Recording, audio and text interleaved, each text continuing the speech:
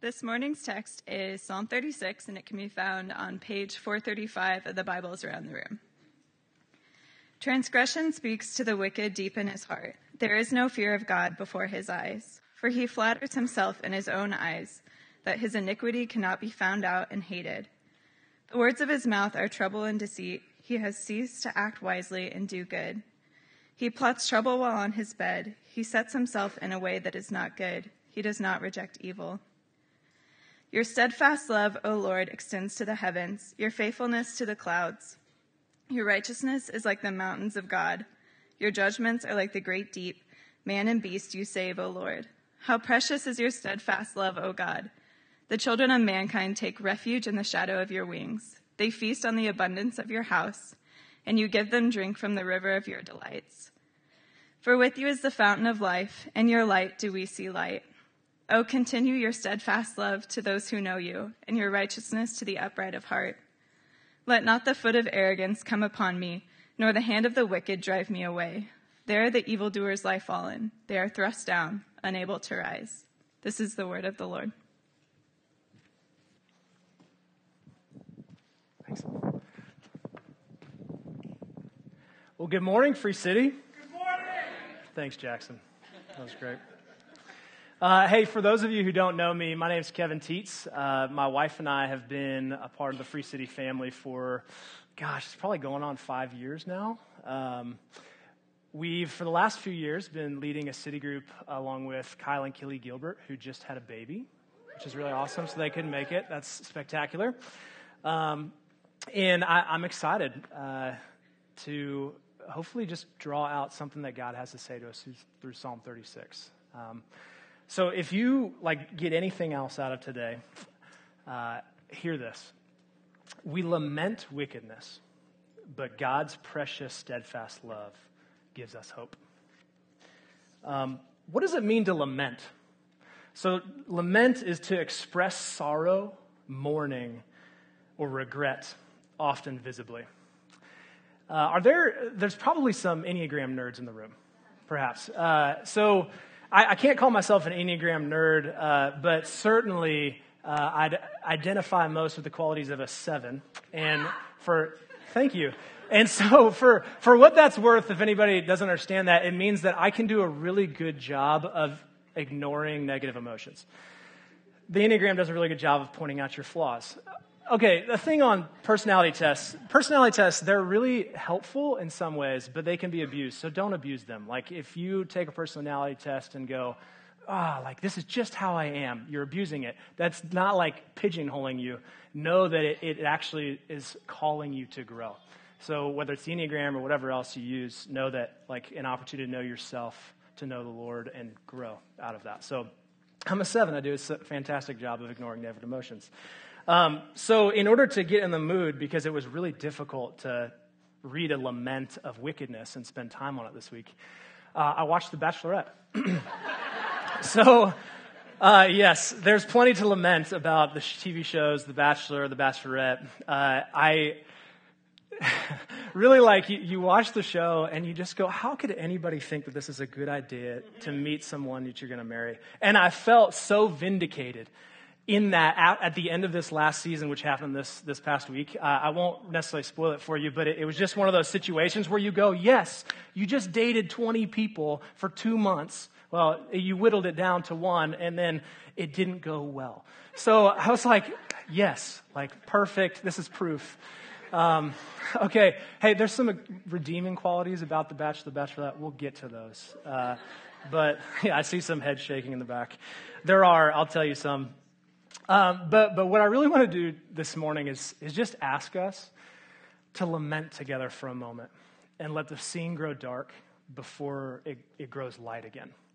I don't know if any of you have heard the term compassion fatigue. I think with especially how massive media has gotten and how much bad news there is, if you watch it, you might be just drawn to it, or maybe you just choose not to watch it. And so compassion fatigue is to look at things and be desensitized to all the pain and the hurt in the world and to just start to ignore it. And so I certainly am guilty of that, and this psalm kind of forces us not to do that. And so let's choose to, at least for a few moments, not do that. Before we get there, let's get a little background. So the psalm itself, Psalm 36, is a lament against wickedness. King David, representative of the people of Israel, God's people, writes this song to Israel. The most consistent reference you'll find that really kind of organizes the psalm itself is God's steadfast love.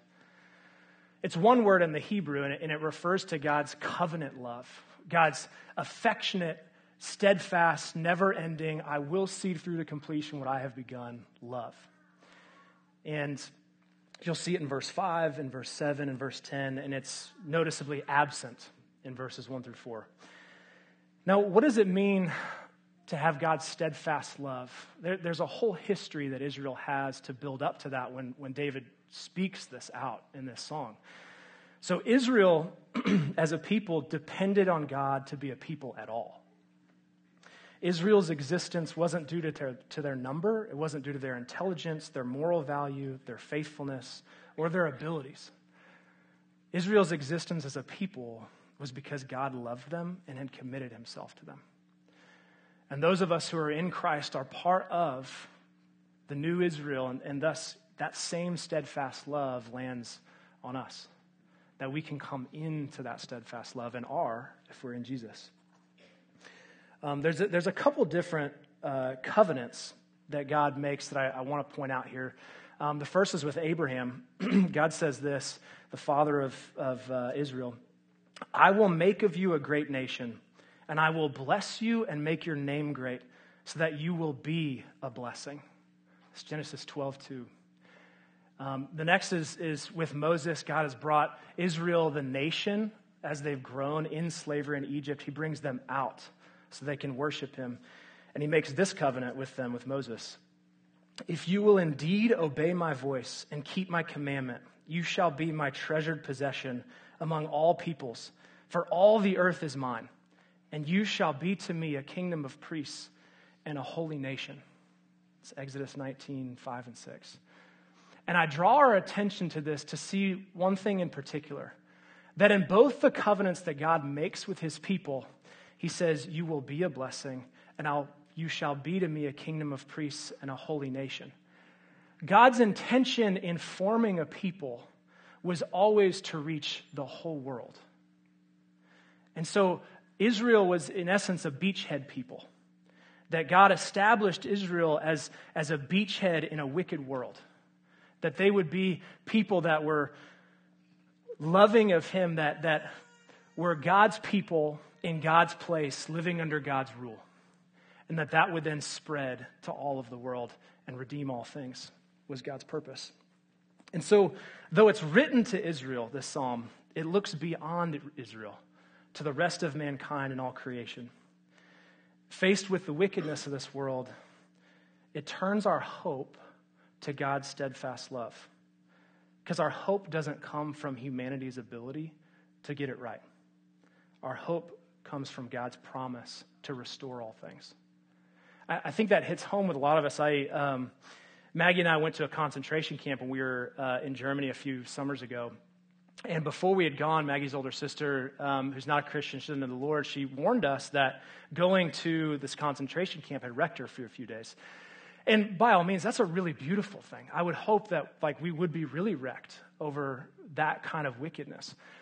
But Maggie and I went, part of it was probably because she'd warned us. It was a very somber day, but it didn't necessarily wreck us for a few days afterwards. And Maggie and I kind of thought about why have we kind of been able to move on? And it was because it didn't surprise us per se. I've had this conversation with Maggie's older sister before. Do you think people are basically good or bad, and why? And it's really a loaded question, obviously, but she's like, I think people are basically good. And if you walk into a concentration camp and think people are basically good, then it will be a shocker.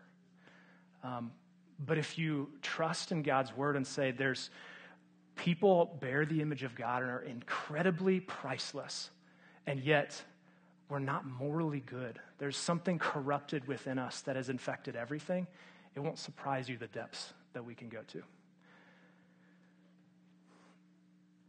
And so we turn our attention in that to God's precious, steadfast love, his commitment to destroy the wicked and to restore everything one day. So as we break down this psalm, we'll really look at just three different sections to it. So the first is verses 1 through 4, and we'll just stop and lament wickedness. The next part 2, is God's precious, steadfast love gives us hope. In verses 10 through 12, the end of the psalm is really a prayer that David sort of takes an aside with, and then just a declaration of one day the wicked will be gone. So let's hop in. Verse 1. Transgression speaks to the wicked deep in his heart. When David says wicked here, he's not necessarily referring to people with moral flaws. What he's referring to is those people that are given over to doing evil. That wickedness is kind of a pattern. And I say pattern because as you go down to verse 4, he says he plots trouble while on his bed. He's describing this wickedness. He sets himself in a way that is not good. You see, wickedness is a place that a pattern of wickedness leads to. But in saying wicked, David's not excluding the people of Israel. And so he's identifying that there are wicked people within Israel. He knows it well because he'd been hunted by his own king, as well as wickedness that's outside of God's people. And so I think there's a warning in that for us to know that wickedness can be inside the church as much as we see it outside. So let's take a moment and lament a little bit of specific wickedness. This was terrible to spend time with, to read the news extensively over the last few days. And one of the guys you've probably seen in the news is a guy named Jeffrey Epstein. And just some facts about him, I'll read them off. He's a multimillionaire charged with sex trafficking. His victims were as young as 14 and as many as 100. He hired people who would recruit and bring young girls to him. He was first arrested in 2006, but only served 13 months in a private wing of county jail and was even allowed to leave each day to work at his office. That's wicked. He worked at Bear Stearns, the financial company, and he was a key person in subprime mortgages and derivatives market, believe it or not. He got out of Bear Stearns before it collapsed, and if you don't know a little bit of this history, when Bear Stearns collapsed, it was actually what catalyzed the 2008 financial crisis. Wicked guy. He also allegedly had an interest in eugenics, which is selectively breeding humans to create a superior race. And he was hatching a plan to breed himself into the gene pool through groups of 20 or more women at his private ranch in New Mexico. Wicked. It's hard to even imagine. And after his first arrest, the guy actually joked that he was a sex offender, not a sexual predator, and that the difference was between a murderer and a person who stole a donut. It really shocks me that is there. And he's not the only one in the world. You know, there's certainly other things. One of the other pieces of wickedness that I've certainly seen, and you probably have too, I remember watching or seeing this photo of the border crisis. And yeah, I'm not being political by any means, but I remember seeing this father holding his arm around his daughter, and they were face down in the Rio Grande after they had drowned trying to cross illegally. And it hit home more because I've got a 1-year-old daughter and a second daughter on the way. And the thing that struck me the most was how wicked must the place that you left be that it was worth risking that. How wicked must that be? And, I mean, we all know kind of the story of how families are getting split up at the border. And I learned, sometime a few weeks ago that part of the reason that was a policy to begin with, splitting up families, was because drug traffickers and human traffickers would actually kidnap children and try to cross the border with children because we were more lenient with families. And so the policy itself was actually started in an effort to protect the children. How wicked is that? And now it's just a big mess. There's wickedness in the world, and it's local too. I guess I can only really speak to things that I'm aware of. I know there's the Willow shelter for women who have been under domestic violence, and it means there's domestic violence. It's wicked. There's the Women's Insight Center to help women who are seeking an abortion or might be considering it to find hope.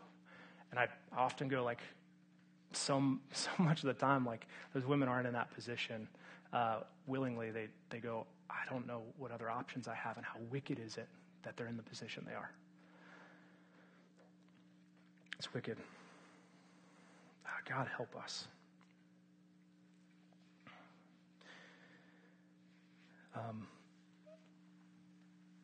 So let's look at some redeeming qualities of The Bachelorette. Let's lighten this up a little bit. Okay, so the redeeming quality of The Bachelorette for me is that my wife and I have learned something about each other through the process of watching The Bachelorette. We would routinely, after watching an episode, get in debates. And so often I didn't realize why we were fighting over this. And they were really loose fights. It was, often joking. But I would step out, I realized, and I'd analyze the situation and go, this is why this is really dumb. And no wonder this person reacted this way or whatever else. And Maggie would actually empathize and put herself into the place of the people on the show. Those are two very different ways to interact. So a few weeks ago when I said, man, Hannah is the name of the Bachelorette, most previous, and I said, here's my guess, my projection of what will happen in Hannah's life is she's going to pick this dude, Peter, of course, she should have, and she's going to pick Peter, and then he's like such a hopeless romantic. He'll be super loyal, but this show has set her up to date 20 people at a time. Like, she's going to get restless, and it's not going to go well in their marriage. And I don't mean to judge. Like, I'm just going, the trajectory of what this situation sets up does not look good. That's really all I'm trying to say. And Maggie was so offended. And I was like, no, that's not what you're saying. You're judging her. And I'm like, no, hold on. Like, and we got into this debate, and I realized that Maggie was literally identifying with Hannah in the show and saying, like, I mean, that could have been me. Like, I definitely saw the world that way at one point. And honestly, I've really admired it at this point, because Maggie goes, this pattern of life is not far from me. And I really think that verses 2 through 4 in this psalm like draw us into that to say, man, this pattern of wickedness in life is really not far from me. And the scripture would affirm that. So the verse 1 where it says there's no fear of God before his eyes, Paul quotes that in Romans 3, verse 18. And he's quoting it to at least to basically finalize his point that, hey, just because the Jews had the law, like, were they any less subject to sin? And he's making the point that no, nobody is less subject to sin. No human being is less subject to sin. And he eventually goes on to make the point that it's like no work that we could do will justify us in God's sight. Like, who we compare to isn't each other, it's to the goodness of God, and nothing that we can do will finally reach that. And therefore, like, really what the law does is it just shows us our need. It shows us and exposes us. And so I think this psalm exposed me. As I'm reading, it says, for he flatters himself in his own eyes. I don't know if you guys have ever had this, experience where, I would assume you did, where you have this choice and you see it clearly between right and wrong, and I could do this, and like, yeah, I have this gut feeling that this is not what I'm supposed to do, but then you justify it. Like, you find some way to reason around it so that it doesn't seem as bad, and then you just find this way to go, oh yeah, it's not bad. Like, I can totally do this. Careful not to flatter yourself in your own eyes, that your iniquity cannot be found out. I'm guilty. The words of his mouth are trouble and deceit. He ceased to act wisely and do good. that word deceit. There's this dishonesty. And I don't know, I'm certainly guilty of this, of how many times have I withheld truth in order to look better in somebody else's eyes? How many times have I had the opportunity to confess fully and planned to withhold just a little bit so that it didn't land as hard as it could have? I'm guilty. He plots trouble on his bed. He sets himself in a way. There's the pattern that this is describing is not good. He does not reject evil. And I saw in this, does not reject evil, a passive view of evil. It's not just that he rejoices in evil. It says he does not reject it. And so in some ways I just go do we hide our faces from evil? When we see it, do we just sort of go, I don't want to engage that. I'm afraid of the conflict. This is a pattern that's in each of our lives that arrives at wickedness.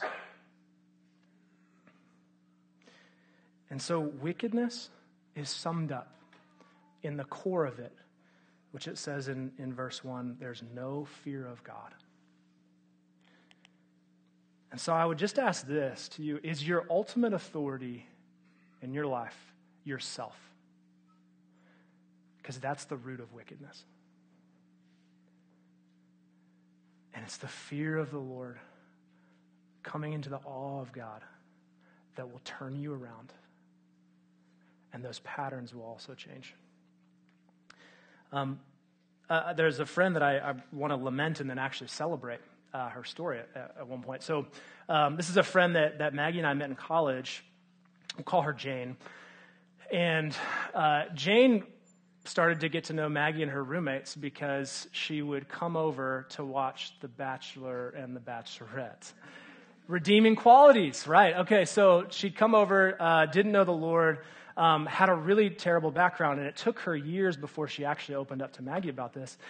But when she was in high school, 14 or 15, she actually had, her older sister was going through a really, really hard time, and so her parents were focused in on helping, the family survive and, her older sister get healthy. And during that time, Jane would spend a lot of time at her best friend's house. During that time, her best friend's father, I don't know how it happened exactly, but he became her confidant. She would confide in him, and then he eventually manipulated that into a sexual relationship with her. And that relationship brought so much wreckage into her personally. She developed an eating disorder, all kinds of things. And it went on and off, that relationship, for 10 years. And at one point, maybe their senior year, she and Maggie had a conversation, and she asked Maggie, this God that you talk about, where was he? When I was going through that, where was he? And I'd actually want to propose this,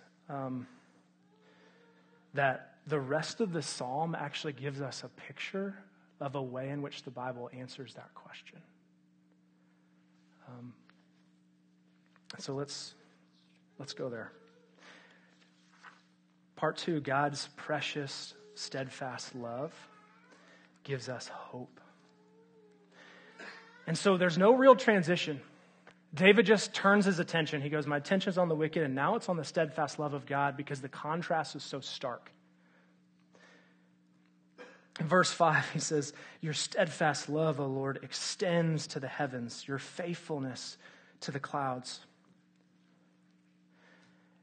And he remembers the things that he's seen Israel go through.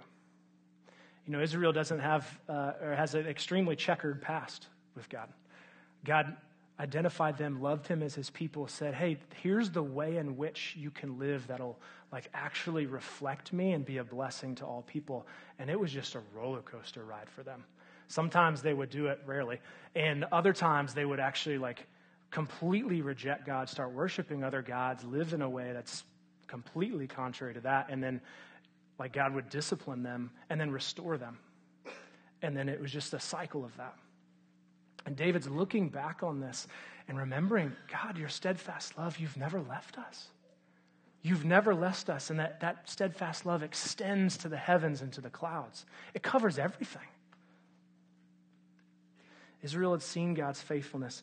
And it looks here beyond Israel because God's steadfast love extends to all creation. In verse 6, he goes on to say, man and beast, you save, O Lord.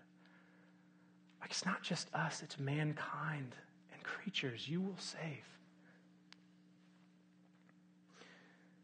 And so when we turn our attention to God's covenant love, it reminds us that God's intention is to purify and restore the whole world. All of creation, people from every tribe, nation, ethnicity.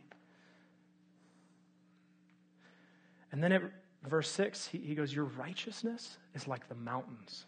So imagine as high as you can, the mountains of God, and your judgments are like the great deep, extending as high as you can possibly imagine, as deep as you can imagine. And this righteousness and this your judgments, like David's really referring to the direction and instruction that God gives for life. God, you're good. The direction you give us in life is life-giving. And so if we would actually come in and go, Lord, how would you have me live my life? How would you have me see life? What's the story you tell that interprets my story? And when we fall into that, know our place in that, it fills us up and it actually is healing and protective. And this idea of judgment, like God's judgment flows out of his steadfast love. I've had numerous conversations with students. I work as a Young Life College director of student ministry on campus, and one of the questions that I ask sometimes is, hey, does love hate anything? And the answer is yes. Love has to hate evil or it can't be love. If love doesn't hate evil, it's an accomplice. And so God hates wickedness. And we know that in that if God's steadfast love will cover all things and God hates wickedness, one day God will judge the wicked and all wickedness, all of it. He says, vengeance is mine, I will repay. And that causes us to step back and say, okay, Lord, okay. And so the scripture, in trying to answer that question of how could God possibly be who we say he is if there's so much evil, the Bible presents us with some tension points. And so the tension points are this: God hates wickedness, but God also loves his creatures and creation. And God is merciful and forgiving. How do you fit all those things together and preserve all of them? See, God's precious, steadfast love seen by Israel repeatedly gives us hope that God will have mercy, but without ever belittling wickedness. You see, one day God will completely wipe out evil, but he's patient to do it. And back to our friend Jane's story, and this is the part to celebrate. She should know the Lord when she graduates from KU, and she actually gets into PA school, physician's assistant, and moves to Alabama for it. And part of the reason she chose a school in Alabama was actually to be near this guy. It's heartbreaking. And again, a little bit off and on, but she gets into a community that's involved down there in some medical missions. And she gets to go on a medical mission. And she's in, as she has told this story, she's in a patient room with a doctor.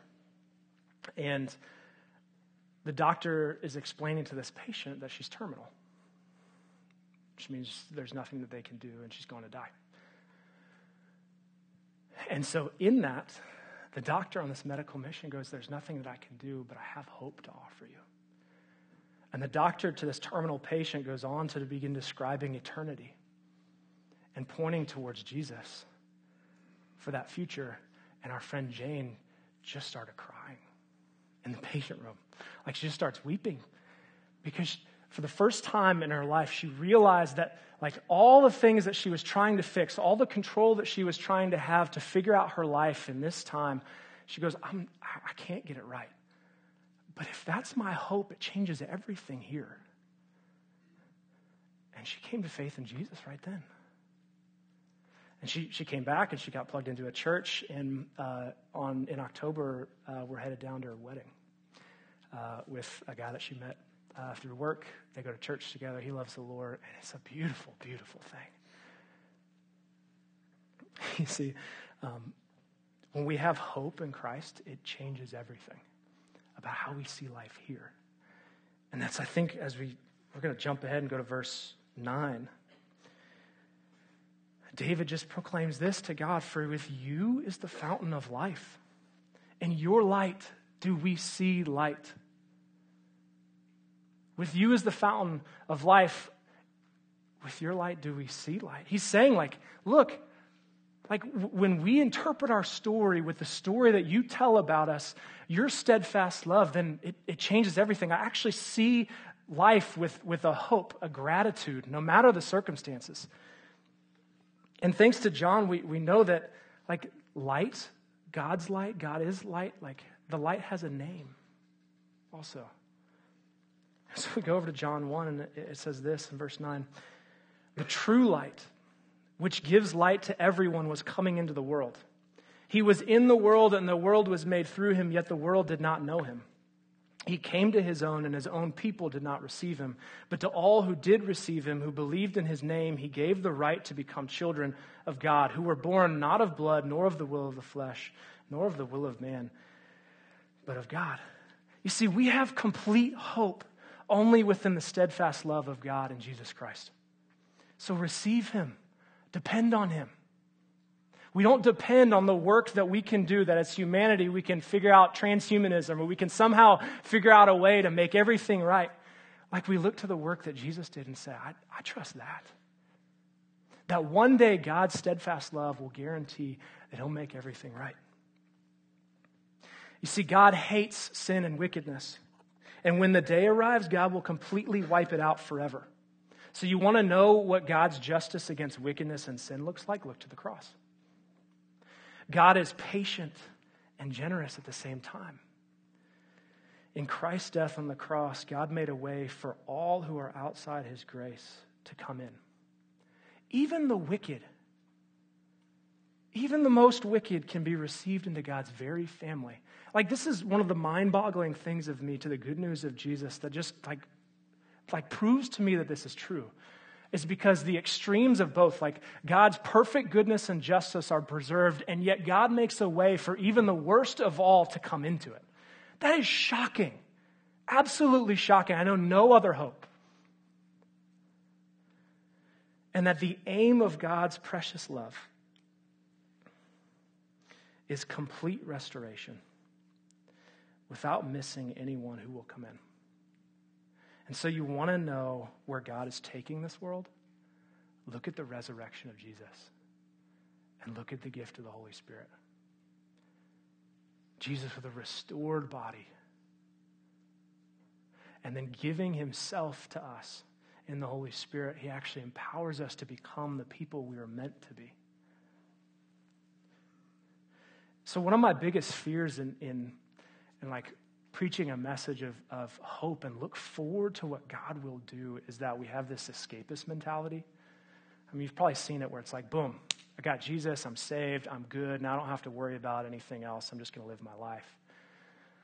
I'm like, that's not what this draws us to. Like we looked at in God's covenants with Israel, which we are now a part of, God's intention was always to establish a beachhead people where God would then cover the earth with his blessing. And so we are now meant to be that beachhead people. And so like there's a lot of wickedness. I don't often know where to begin. So regarding wickedness in the world, like I go, compassion fatigue is real. Like it's okay not to deal with everything you see on the news. But you got to deal with it sometimes. So choose not to look away sometimes. and maybe act locally? Like, what would it look like?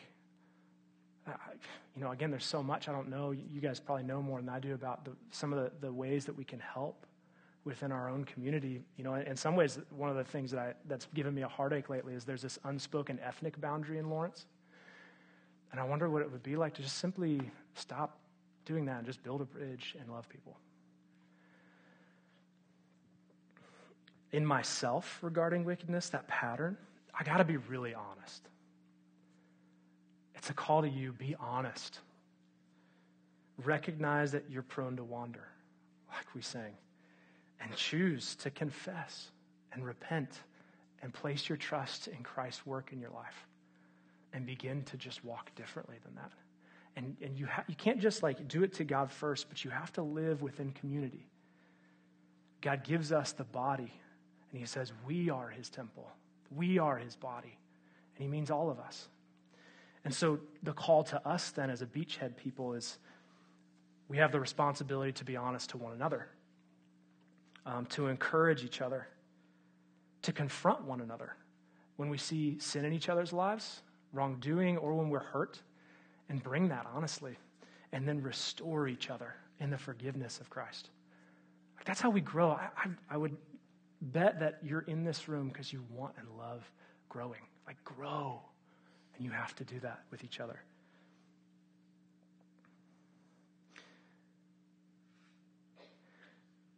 And we turn to close to closing here, 36 verses 7 and 8.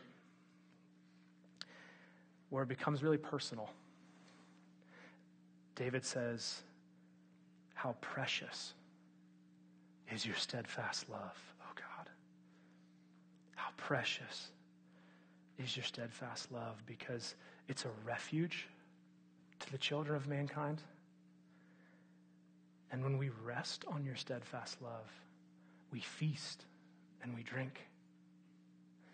Two things that really brings to mind for me is I say a lot of goodbyes in student ministry, people that we love, that we've seen come to know the Lord, and they move away. And I just get this sense that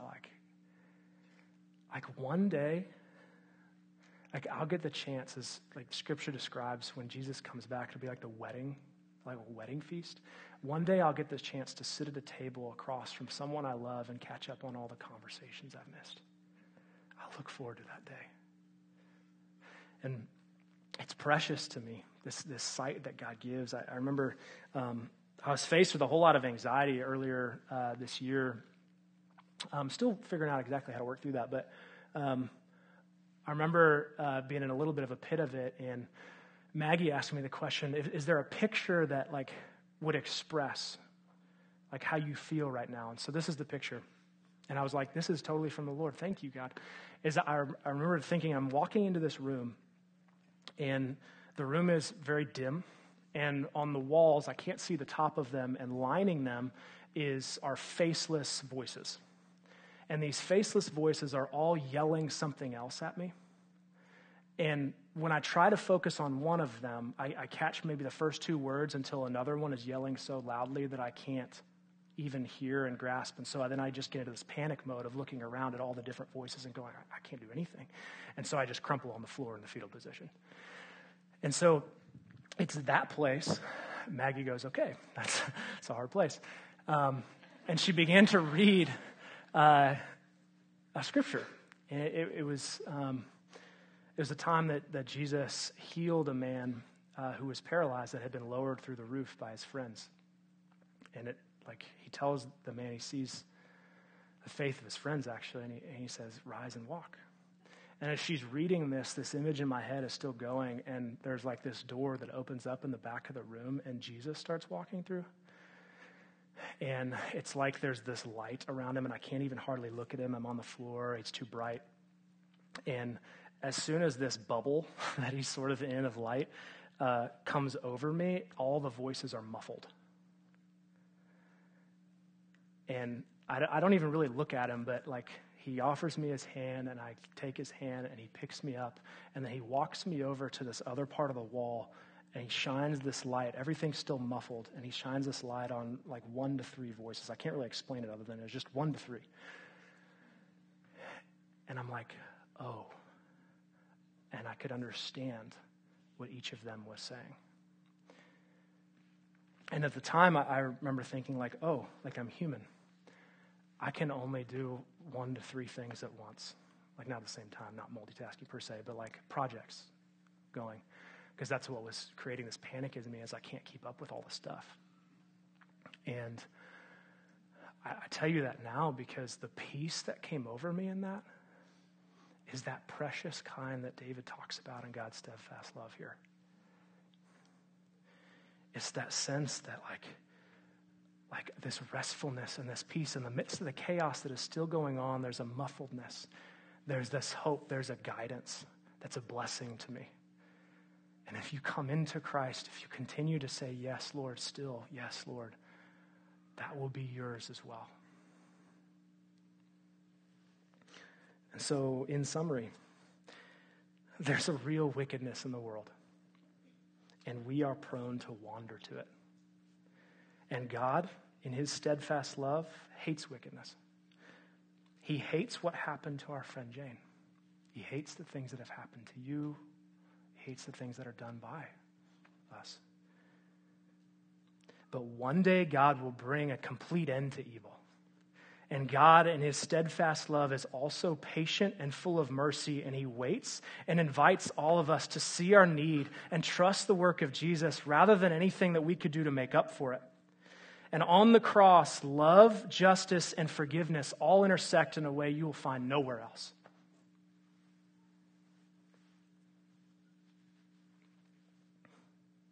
So you can receive grace and forgiveness and love without ever belittling wickedness. And he fills us, all Christians, with himself, his Spirit, and has begun the process of restoring everything by making us a beachhead people.